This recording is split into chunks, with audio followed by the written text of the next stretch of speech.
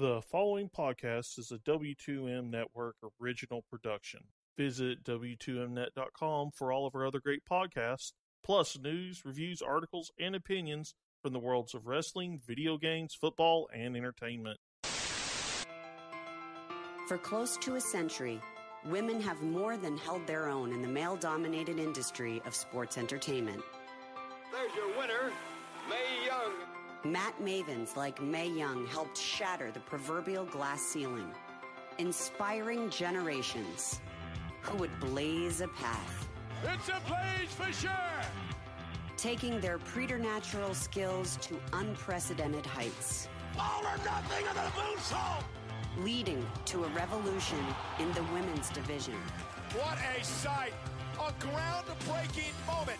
The celebration of a new era in WWE! The greatest era of women's wrestling of all time! Now, for the first time in history, 32 women from all over the globe take their rightful place in the spotlight, celebrating the legacies of those who have paved the way, while showcasing their modern-day virtuosity. Tonight, these 32 competitors vie for all the glory, the honor, and the prestige of winning the inaugural Mae Young Classic.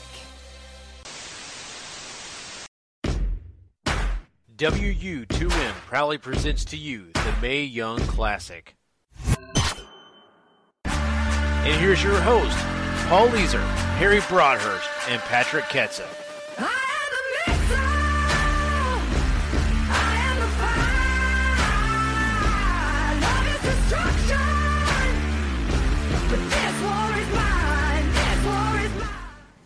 Hello, everyone, and welcome to Wrestling Unwrapped, to the Max's coverage of the Mae Young Classic. Here talking about the finale and some other great stuff. I am your host, Paul Leazar, joined as always by the usual suspect, Harry Broadhurst. Okay, if you don't listen to the SmackDown and 205 Live reviews, you won't get that joke, but trust us, it's funny. It's there. And the man without a nickname, Patrick Ketza. Okay, but isn't the man without a nickname technically a nickname, kind of like no gimmicks needed for Chris Candido? If you're going to Candido me, then yes, I guess it is. I'm absolutely glad to be compared to Candido, so screw you guys. I was just trying to be Chris. God. Absolutely, though. So glad these are done after tonight. Yeah. Paul can't wait to get rid of us. 5 episodes too long, if you ask me. No, I'm kidding. We're, of course, brought to you by W2Mnet.com, 411mania.com, and Last Word on ProWrestling.com. All those great places have us up there, as well as other great podcasts. Well, I know W2Mnet has all of our great stuff. I don't know if 411mania puts up any of our extras or not. But that's besides the point, because Apple and Stitcher and YouTube and iHeartRadio and all these other great places do. So hats off to those cats. And we got a fair bit to talk about. I don't know how long exactly it's going to take us to talk about it. Do we? Yeah, kind of. Obviously, on Monday night, they did that preview for the final that took place this evening. At least when we're doing the show. I'm sure a lot of you guys are listening on Wednesday or Thursday or whenever, but they featured a 6-woman tag team match on that show. Jazzy Gabbert, Tessa Blanchard, and Kaylee Ray taking on Marty Bell for some god-awful reason, teaming up with Sarah Logan and Santana Garrett. Can't believe I almost forgot her. Well, if it's any consolation, Marty did not suck nearly as much in this match as she did in her first round match. It is true. Thankfully, she's only in there getting murdered most of the time, which I was completely okay with. 100% agreed.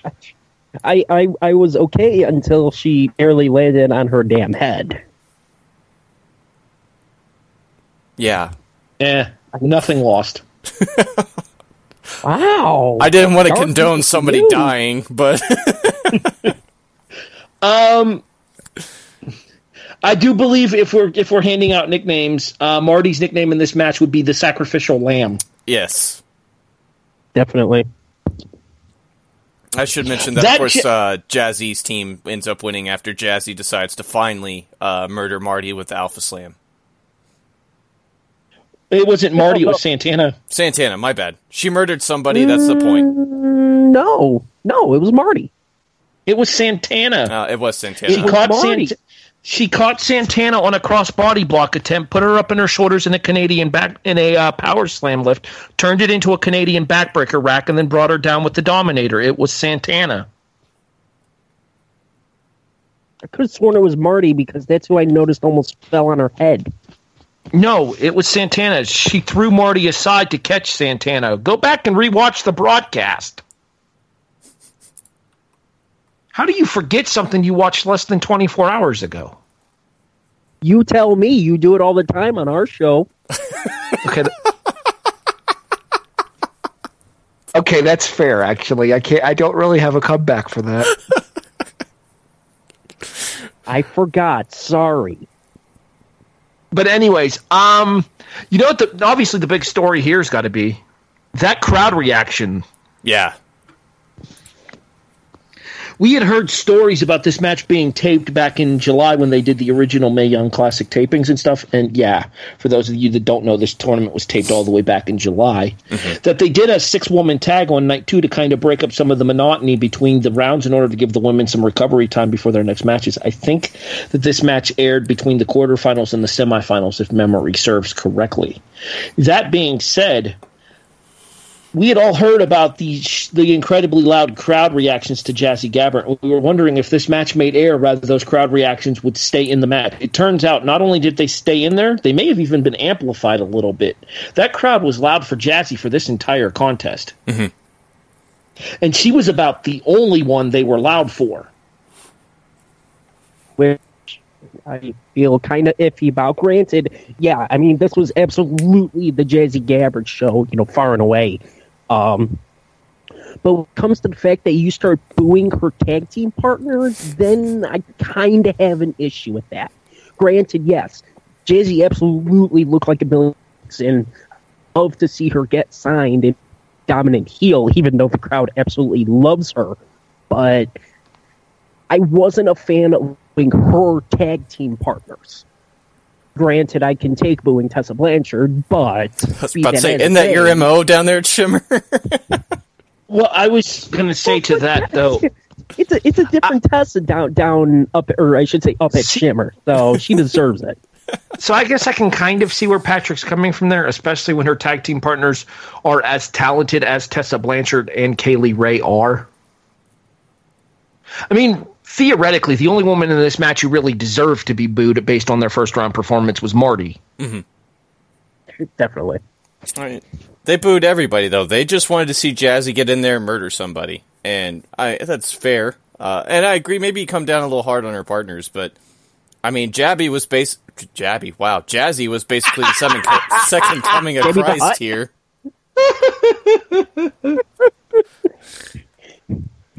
Clearly, I've been doing this too long. You guys talk. So, Jabby the Hutt. So, wait a minute. Are you saying that our first round match was actually Jabby versus Abby? Maybe. Damn it. Maybe I am, Harry. Maybe I am. I think Patrick's just mad that he didn't think of that joke first. I was thinking more along the lines of Jabby Gabbert. Or Abby Gabbert. Okay, see, I was going to make a Stabby Jabby Gabbert reference, but I figured that was too far. All right, moving on. Anyway. Back to the contest in hand, as this thing has completely gone off the rails about 3 minutes in. Not that that's a surprise. Yeah. I want to give credit where credit is due here. How about that commentary team? I mean, Tom Phillips and Nigel McGuinness working well together, you kind of had to expect. What about Beth Phoenix? I thought she was really impressive on commentary. I mean... Shocker, she was interested in what was happening in the ring. Like, what is that like? You wouldn't know watching the Mae Young Classic on the network with Lita and them there. Like, I mean, Lita was certainly, I guess sort of involved in the action, but she didn't have that same, I guess, poise that I thought Beth brought that really made this interesting.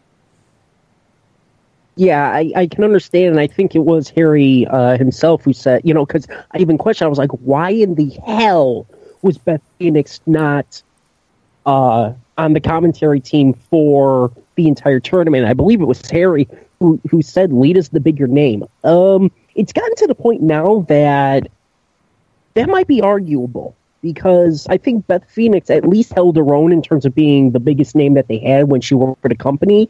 And maybe she didn't have the major crossover appeal, but it seems like there's now more respect given to Beth than there is to Lita. Granted, Lita and Alive Mike are not exactly best friends, but I would have absolutely loved and would love to see Beth Phoenix on the call if they ever do this tournament or this style again, because I thought she did great for doing Watch, and I thought she blew away Lita. Well, allow me to clarify the statement that I made, because it was me that responded that Lita was the bigger name. To me, I'm always going to prefer Beth over Lita. It is what it is there. I've always been a way bigger fan of Beth Phoenix than I was of Lita, even going back to Beth's OVW days. That being said, I think to the casual mainstream fan that might be watching this tournament on the network, I think that they're going to see Lita's name attached to it and care far more than they are if they would have seen Beth Phoenix's name attached as the color commentator. That and I believe Lita did a fair bit of work down in NXT as well, so I think that's sort of, she might have been more familiar with at least the NXT folks, if not the indie darlings in this as well. Dear God, I hope it wasn't promo class. I highly doubt it was promo class. Did we see any moonsaults or thong reveals during the course of the Mae Young Classic? I do not believe so. I don't believe they do that anymore, Harry, but... Well, they don't do moonsaults? Well, that's a damn shame. I mean, we got a 450 splash. I was more referring to the thong thing, but... And may I add, what a 450 splash it was, but we'll talk more about that a little bit later on. Absolutely. So let's go ahead and we'll just jump into the finale there, because that's really all that came out of Monday, other than a bunch of video packages. And they do a lot of talking. Triple H. Oh, yeah. Do you guys want to talk about Triple H's thing? Yeah, I kind of feel like we have to, based on the fact that Triple H said that the very first thing that Triple H said in regards to them chanting, "Please sign Jazzy," he's like, "Yeah, you guys did that to me at the Cruiserweight Classic and cost me a bunch of money." I won't lie. I had to pause the video because I couldn't stop laughing. I can't lie. That line popped me as well. But that being said, I think despite the fact that the rumors of fewer contracts being given out at the Mae Young Classic here, I do believe that there are some women who did deserve to get deals out of this. And I feel like that's a topic that we should touch on a little bit later on. Absolutely. I just didn't know if you guys wanted to just specifically talk anymore. Triple H, obviously, he comes out, he thanks the fans for being here. And he makes this feel like a more momentous occasion than anybody on commentary ever did, too, about this being a very big deal. They're breaking glass ceilings. They're giving women here and everywhere really an opportunity to feel like they can reach that big pot of gold at the end of the rainbow, as he said. Well, not to mention, too, when you look about it, there was no real way for women to get into the WWE other than those individual tryouts. This right here is an opportunity to showcase their skills in ring over an extended series of days. I mean, granted, it was only 2 days of taping the matches, but everybody was down there for like a week working at the Performance Center. Mm-hmm. Oh, you have no idea. I was just about to say, Patrick could attest to that much better than I can, given the fact that Shimmer was the weekend prior to these tapings, and he knew for a fact that several of the ladies that were involved in this tournament immediately left after the Sunday afternoon volume of Shimmer being taped in order to get to Orlando for the Mae Young Classic days at the Performance Center.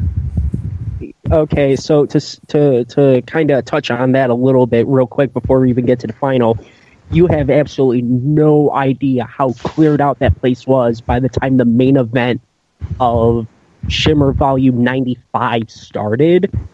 And the funny thing about it is 3 out of the 4 people involved in the main event had to immediately, and it was literally immediately, I think the Shimmer Volume ended around 6:45, give or take, and from what I remember, because I'm very friends with Shimmer promoter Dave Prazak, and he basically didn't shut up about it.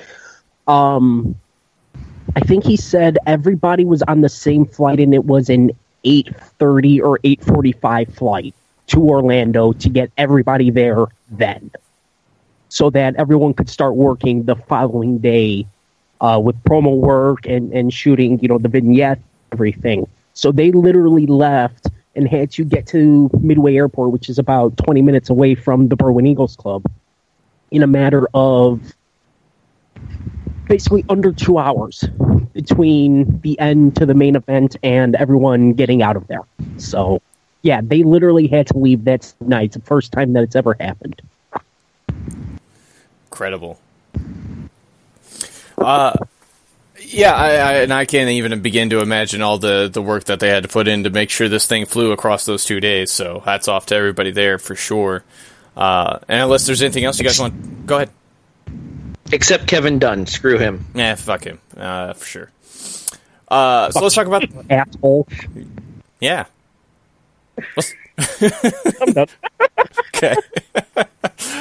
So let's finally talk about this finale that we've been building up to for the past 4 or 5 episodes now. Lots of video packages. You have Renee Young at the top of the ramp, pretty much escorting us around until she tosses it to JR and Lita. You get shots of all the stars. You get you have glow people here, which I thought was pretty cool. Both the 4 Horsewomen factions are here. Asuka's there. All sorts of people. Except Sasha. I don't know why Sasha's not at these shows. Because she on her way to New Zealand? Maybe. I know that's why she wasn't at the original tapings when she was doing the European tour. I believe she was in Asia, if I'm not mistaken. I was going to make a joke about not wanting to shake anybody's hands, but I feel that would be redundant at this point. Yeah. Yeah. Because I know a handful of wrestlers, I think, are on their way to New Zealand or Australia, somewhere in the Oceanic territory. I think she may have been part of that group, because that's part of the reason why Enzo was not on 205. He was on his way there, too. Plus, I mean, there's the fact that nobody really there wants Enzo on the roster anyway, so... Right. They're actually planning on leaving Enzo in Australia? And just hoping nobody notices? Oh, he'll just charter a private jet back anyway. He's a big money guy. Anyway. Maybe let a dingo eat him. We get to see some of the competitors here as well. Chiefly Candice LeRae, Tony, Storm, Viper, and Tessa, if I remember correctly. Mercedes, my bad. Sorry. Mostly, I was just surprised to see Tony, Storm, and Viper there since they're still competing in the Stardom's 5-Star Grand Prix. So, nice of them to be there. What's up with that outfit Tony Storm was rocking? Living the rockstar life. If she does come into NXT, she's coming in as the new Godfather, apparently. How many animals died for that jacket? At least one. Probably more than one, Paul. At least one. I can guarantee you at least one. See my vest, made from real gorilla chest. No? Quality Simpsons reference there. Thank you. Yes, I'm with you. Kairi Sane taking on Shayna Baszler here in the main event. 12 minutes-ish, if I had to put a number on it. 12:02 according to Larry. Okay. Great stuff here. I thought it was a very simple match. Baszler controls the opening. Kairi Sane makes a comeback. They tease it a little bit until finally Kairi gets the win with the big elbow. I enjoyed that head kick Baszler hit early was particularly brutal. Just want to say I thought the storytelling in this match was fantastic. You could definitely tell there were some nerves between the two ladies here, but I think a lot of that has to do with this being a very large crowd and the first time they've been live in this entire tournament, and the first time Kairi's been live in front of an audience, in front of an actual audience with rolling cameras, rather than having the benefits of editing like they had for the NYC at Full Sail. So you could definitely see some nerves here, but I really dug the story that they told here, and I thought that it was really smart for them to have Kairi work over the ribs of Shayna in order to be able to get out of that rear naked choke, out of the Karafuda. Getsunhide. I mean, I won't. It was the best match of the entire tournament. However, I thought it was a very, very good match. Some of the strikes that they were catching each other with, just ow, ow, stuff that would make Mercedes Martinez proud because she has one of the hardest chops I know. It was really good to see them. Or hang on, you'll wait. It was awesome to see that they did include a little bit of story in there, with Shayna going after Kyrie's elbow, but Kyrie going after Shayna's ribs, and it actually playing a part. I thought the entire thing was actually a very, very good match. Okay, back to what I was going to say, specifically when you mentioned the strikes there. That back fist that Kyrie threw towards the end of the match landed super flush. Mm-hmm. Yeah, I mean, I wouldn't want to get hit by it. I'll have to see how Shayna's doing during one of her Twitch streams. Just a big bruise over her face. Exactly. All right, so I got to ask you, Patrick, because I know you've been kind of outspoken about this throughout the entire time we've been doing the Mae Young Classic here thing. Do you like the fact that they actually had the build-up to the elbow with the rib work done by Kyrie here? Did that make it a little bit more palatable to you for that elbow drop finish? You're taking what I've been saying but spinning it the wrong way. I just don't like the look of her elbow. It's got nothing to do with working on ribs or anything. I just don't like the way it looks when she does it. I think to me that this was the best looking one that she hit, thank God. But yeah, I felt the storytelling going into everything was very good.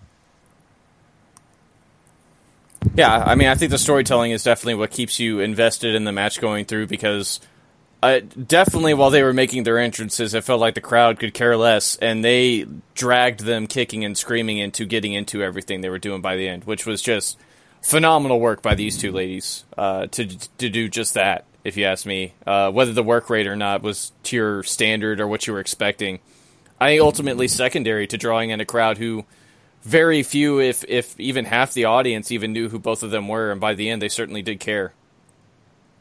Yeah, I was going to point that out as well, that I was very impressed by their ability to drag this crowd into the match, because, as Paul mentioned, they were damn near silent for the entrances, and by the end of the match, most of that building was going crazy for what was going on inside of the ring. So kudos to both women for the ability to tell the story that was enticing enough, I guess I should say, to get that relatively mild crowd into the match. Mm-hmm. Would you say by the end they were going insane? No. God. No, I would not. So moving I'm past so proud of that. You shouldn't be. Can we kick him out and just do the rest of the review ourselves, Paul? No, we can't. I bring the ratings. No, you don't, clearly. Paul's involved on 2 much higher rated shows on this network. So, fun fact, according to ESPN's WWE Twitter feed, Triple H made it official that Kairi Sane will be competing for the NXT Women's title at the NXT TakeOver Special on November 18th, which is still slated to take place in Houston. Whether that changes or not, I don't know.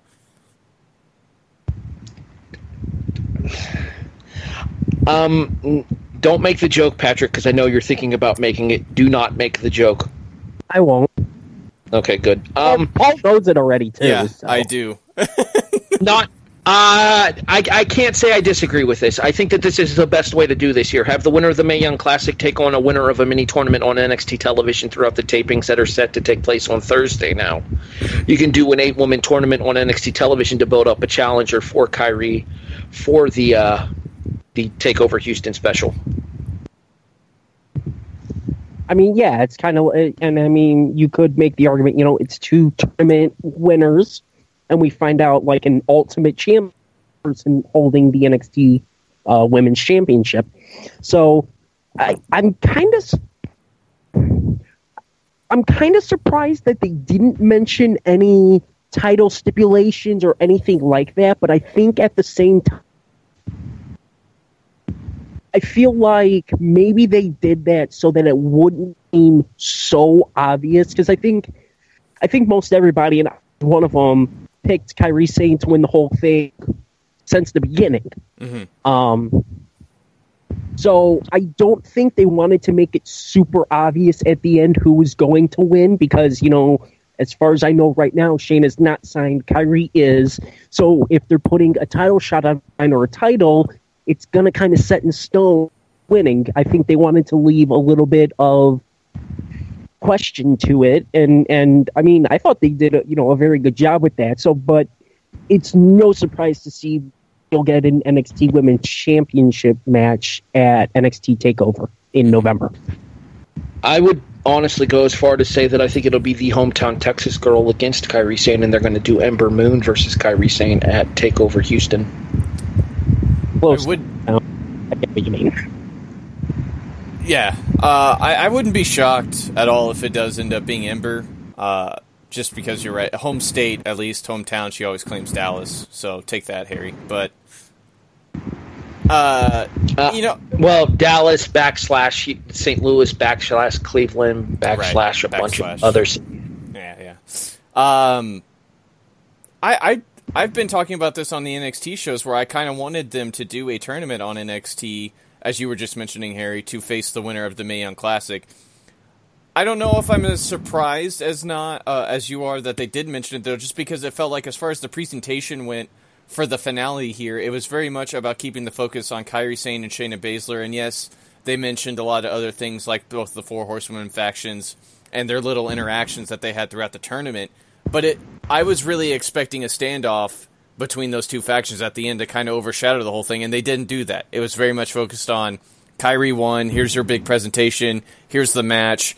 This to me felt like the biggest part of the entire tournament. And to that end, even though it doesn't, I don't know if I would still say it feels special, this definitely felt like it meant something, and at least there was that. Well, I think the cool thing, too, is the fact that since it happened after SmackDown, even though the best part about it is with them being on the West Coast, it was still only 7 o'clock in that building. Right. So theoretically, that crowd should have been more involved in this match than they were. I think that a lot of people were wondering why this didn't come from Full Sail, and I think the obvious answer to that is because it would have been 10 o'clock Eastern by the time this would have come live from Full Sail tonight, and that's just not feasible. Mm-hmm. And I mean, there was the original plan of if they didn't want to do it in Vegas, then you do it during the NXT tapings, which would have been originally tomorrow. Mm-hmm. Obviously, a lot of things went wrong there, namely Hurricane Irma, pretty much completely shot that idea dead. But to me, it still doesn't feel like it had the same gravitas that CWC had. Mm-hmm. This was, I'm trying to think of how long of a celebration TJ Perkins had after he won. It longer than 2 minutes. This, to me, while yes, the match was great and it was awesome to see everybody and Stephanie McMahon dressing as Seth Rollins for Halloween a little too early, but to me, it felt like a normal TV show going off the air at the end. It didn't feel as special. It took everything in me not to shout "burn it down" when you said that. I dare anybody to try and prove me wrong. About what? No, there's no need to make look like something Seth Rollins would wear. But okay. You get what I mean. No need to make this show about Stephanie. She does a fine enough job of that on her own. Moving on. It's true. So that wraps up the entire tournament. We've done a couple overviews of stuff as we've gone through the rounds and through the episodes, and we just sort of talked about whether this felt special or not. And to that end, like I mentioned, I thought Kyrie, at least that moment, felt like it did mean something, even though I don't think the overall tournament didn't have the specialness that Patrick was talking about either. But I don't know, like, them getting this sort of dedicated 30 minutes. First off, I kind of wish it was longer because I wanted to see some of the other ladies again, but that was, I guess, just bound to not happen with this being on a Tuesday and them still having to do a full hour of 205 Live afterwards. But why? I don't know. Yeah, I don't see how Gallagher's heel turn was important enough that this episode of 205 Live couldn't have been done next week instead. Or even, okay, if the Mae Young Classic final got a half hour, give 205 the last half hour and you still put it into a 3-hour box. Just say, hey, it's a special 30-minute edition, and you essentially roughly do the same. You do the same thing with 205 that you did with Mae Young Classic. You only do one match and you just hype it up. Granted, both of the matches kind of, were important for 205, or even go 45 and 45.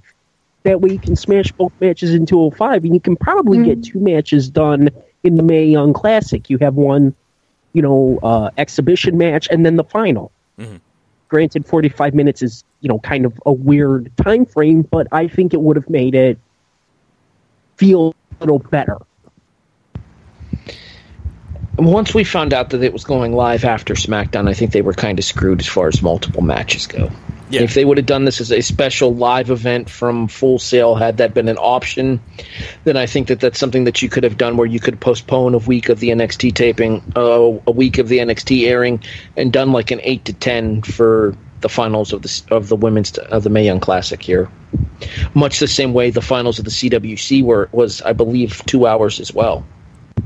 Yeah, it was, because the semis and the finals and there was the one extra match. Right. I was informed of this by, I think it was Paul, DIY versus Alexander and Noam Dar, I believe. Yes, and it was me. I was about to say, yeah, I don't remember telling you that, but I might have. For all the things we haven't given him credit for tonight, can we let him have this one? Oh, yay. I matter. Yay. Shut up, Harry. You don't. Oh, okay. I don't really know what there's super amount of this really left to cover. I mean, it's all said and done.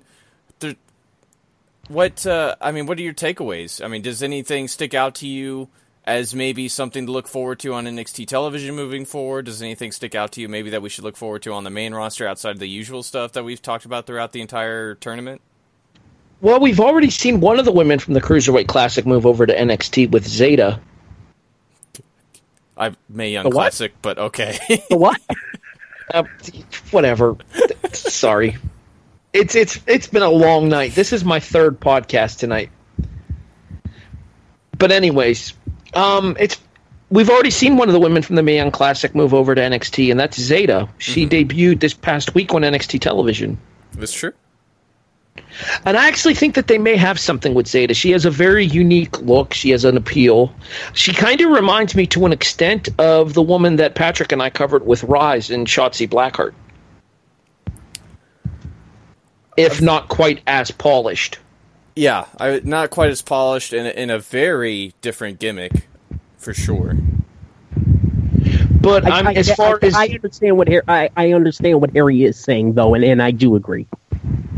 I mean, as far as the look and the appeal, though. Okay, yeah, that I can give you. As gimmick-wise, as far as character, like, they're night and day. I think that the hope is that she can be kind of like this generation's version of Gail Kim. Okay. Hopefully treated better by WWE, though. And more motivated not to quit in the middle of a battle royal? Absolutely. Twice.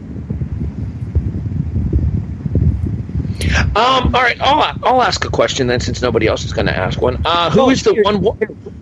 Wait, no. Real quick. My my takeaway is, from those that we know are in NXT, the NXT women's division is in very, very good hands. Mm-hmm. You know, just the ones that we know for certain. Zeta, Bianca Belair, Zia Lee maybe needs a little bit of work, but, you know, has at least the basics down.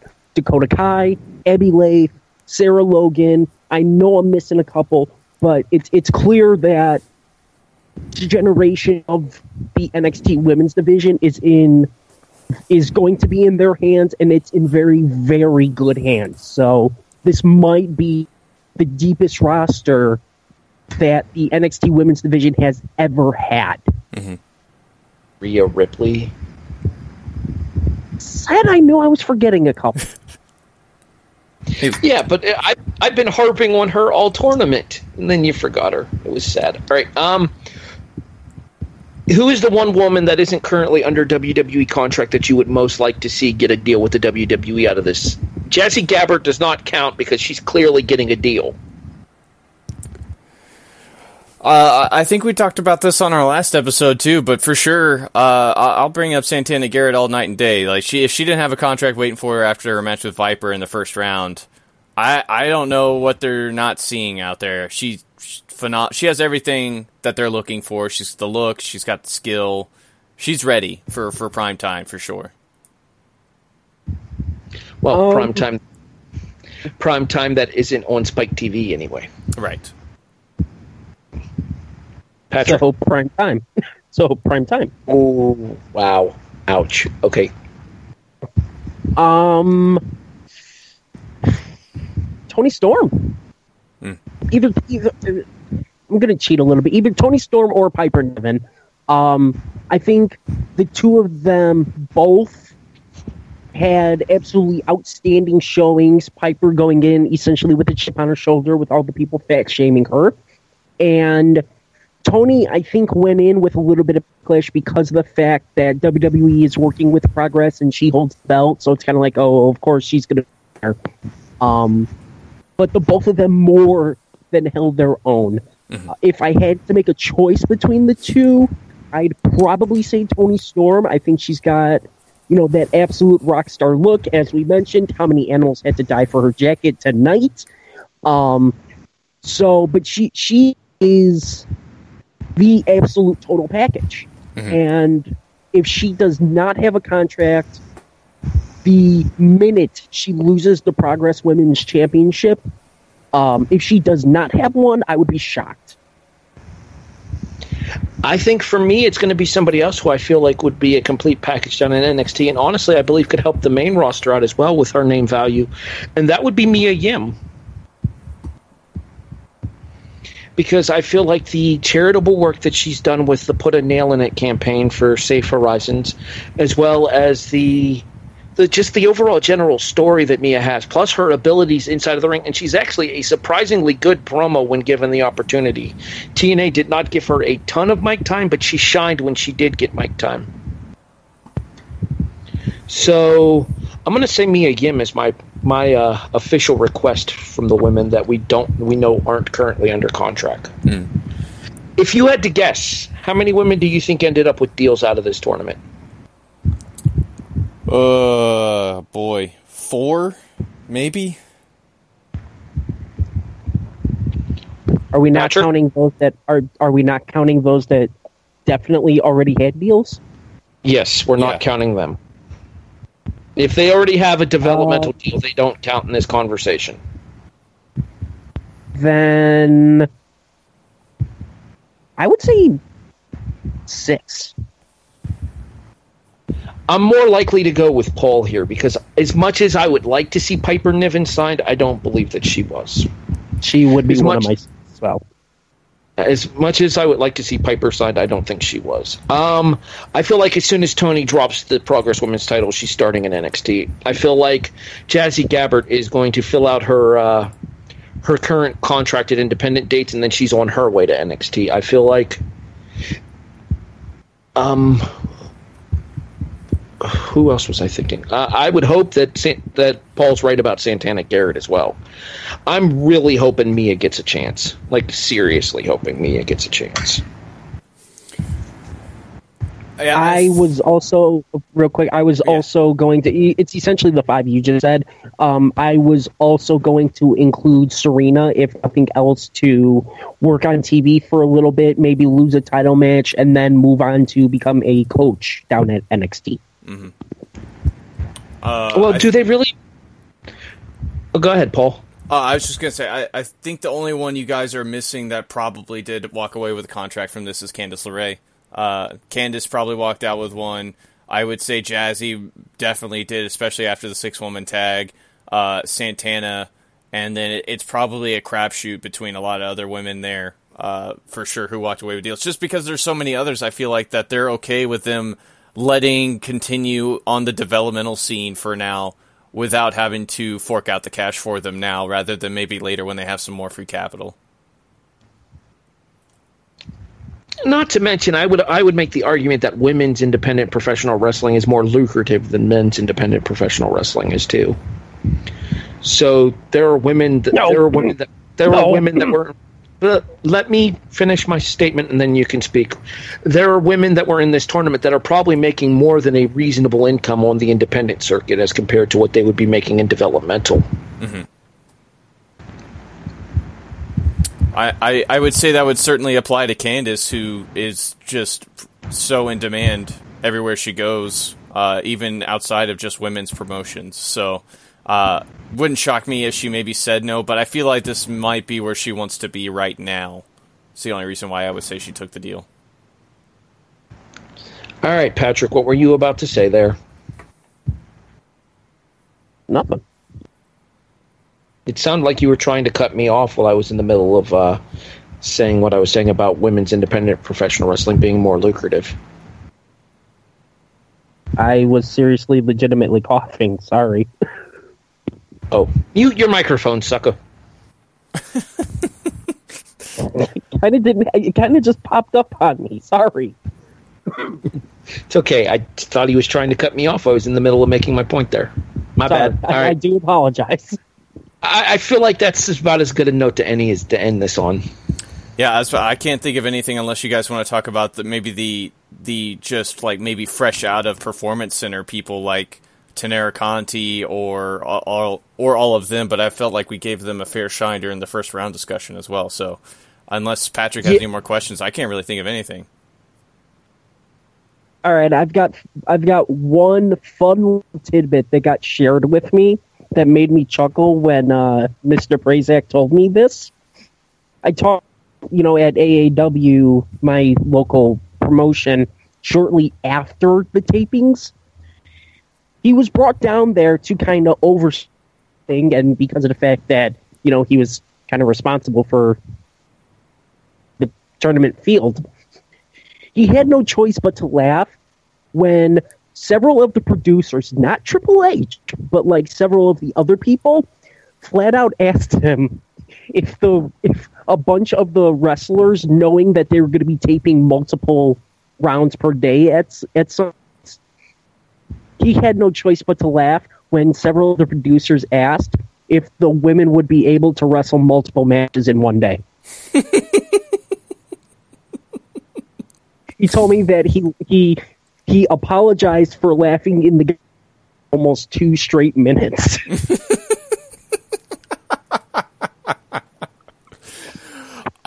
To his credit, I probably would have laughed longer. So, yeah. Because Dave Prazak is a goddamn professional. It's true. God damn it, Patrick!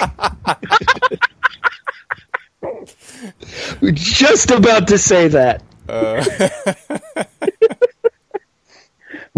And he just looks at the guy and goes, "Yeah, I'd say a few of them are able to do that." Considering that half that field had just finished wrestling 4 matches, and some 4 matches in 2 days, and I think a couple of them were 5 matches in 3 days. Unbelievable.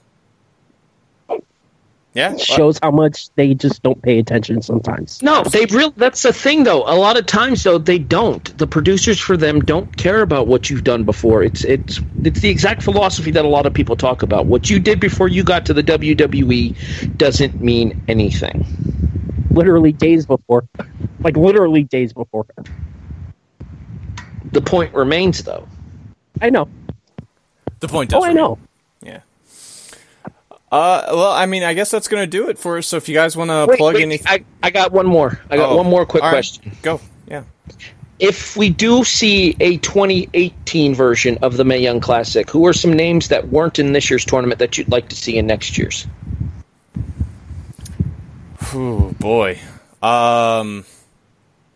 I think a lot of the alternates that were probably scheduled for this show. Just about to say a couple of them myself. Yeah. Absolutely. Jessica James and Nicole Matthews immediately spring to mind. Mm-hmm. I was going to go with Deonna Purrazzo as well, who's just making waves up in the Northeast right now, too. Deonna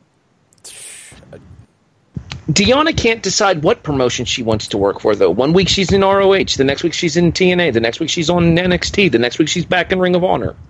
Then she does a tour in Stardom, and then she goes to Europe, and she's just working everywhere, which is awesome.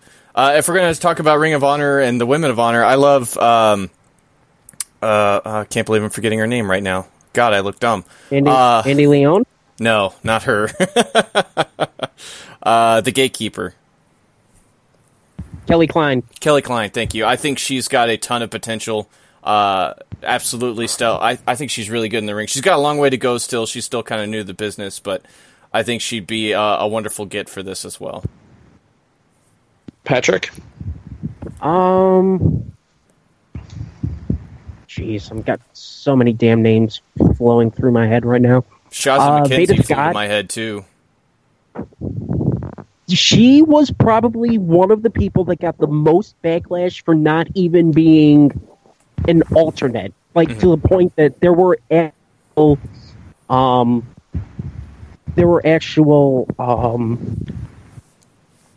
petitions, like online petitions. People want her in the tournament.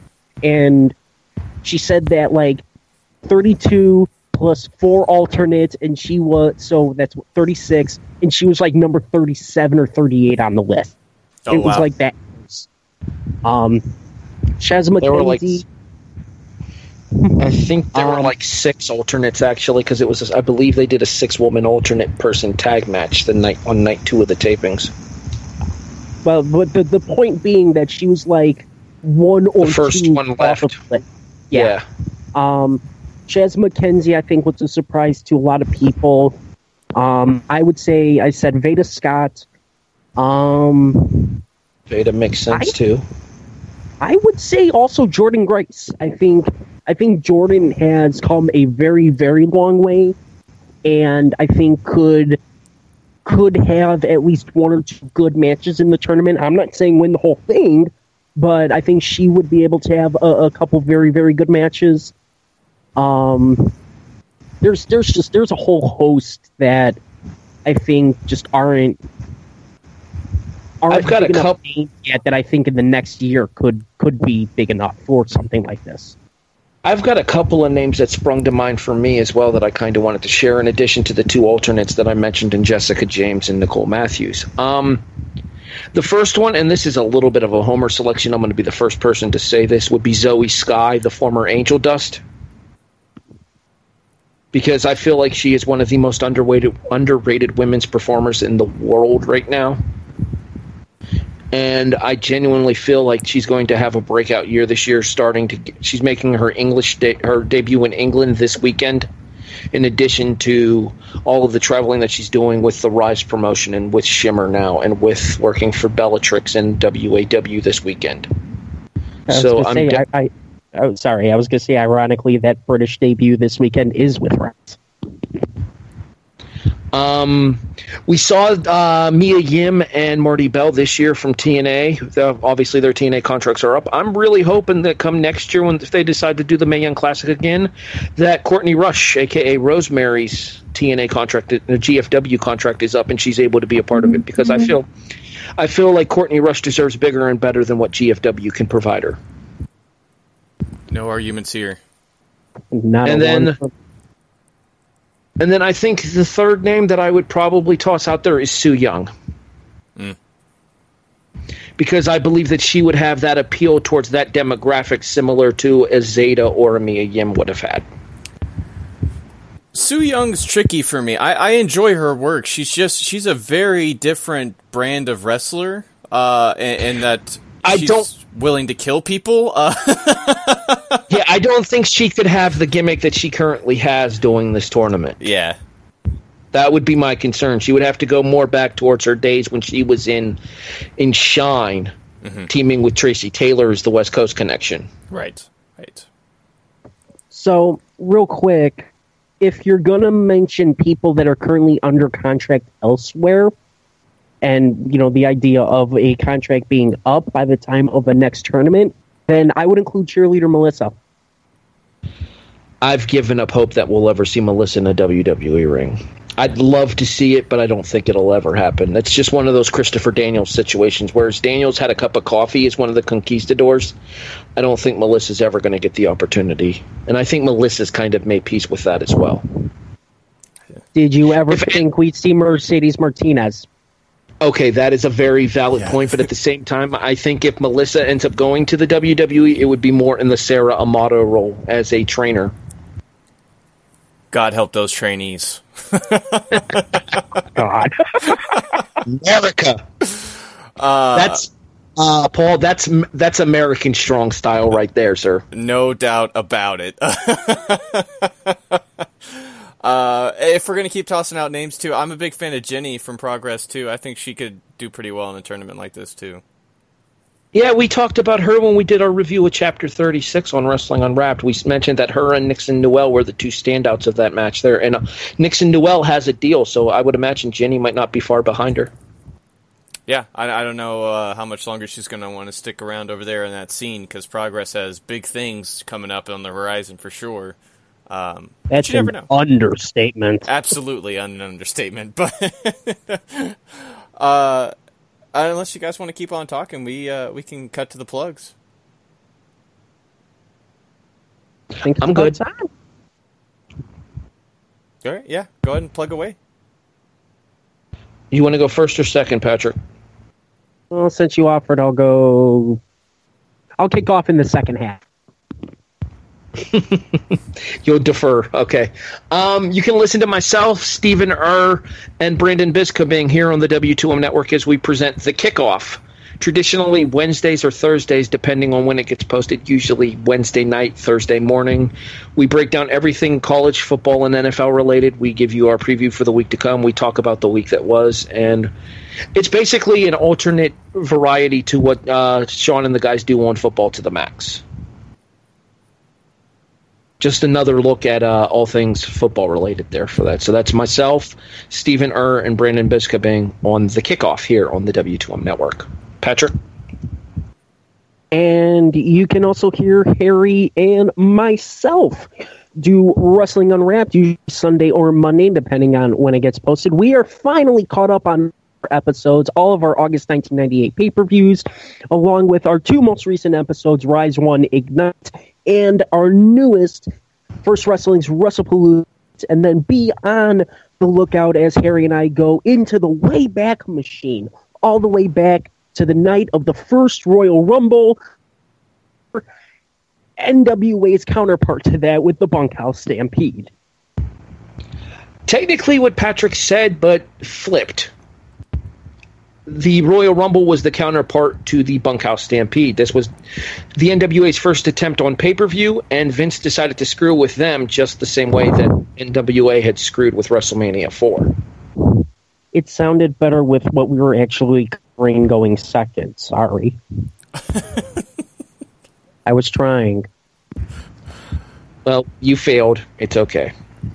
Lesson learned. Paul, you're just glad to be done with us. Yeah, I mean, I've honestly had a great time doing this show with you guys, but there is a small part of me that's like, God, I'm glad I don't have to listen to this very much longer. we bicker like an old married couple. We're aware of it. It's too true. Which you can find all of that over there in the Wrestling Unwrapped show that Patrick just talked about, because they do that a lot. I do Wrestling to the Max, though. That's the other half of this show. We do all sorts of reviews for all the WWE shows, 205 Live, SmackDown, which me and Harry just did tonight, as well as I do Raw and NXT with Gary, and then, of course, we have our main episodes every Tuesday and Friday on the download, waiting for you there, where we talk about all sorts of news and stuff like that, as well as review ROH and GFW and Lucha Underground while it still exists. And hopefully will continue to exist, even though we just kind of hoped it did about 10 minutes ago. So, may I do the wrap up here? Go for it, buddy.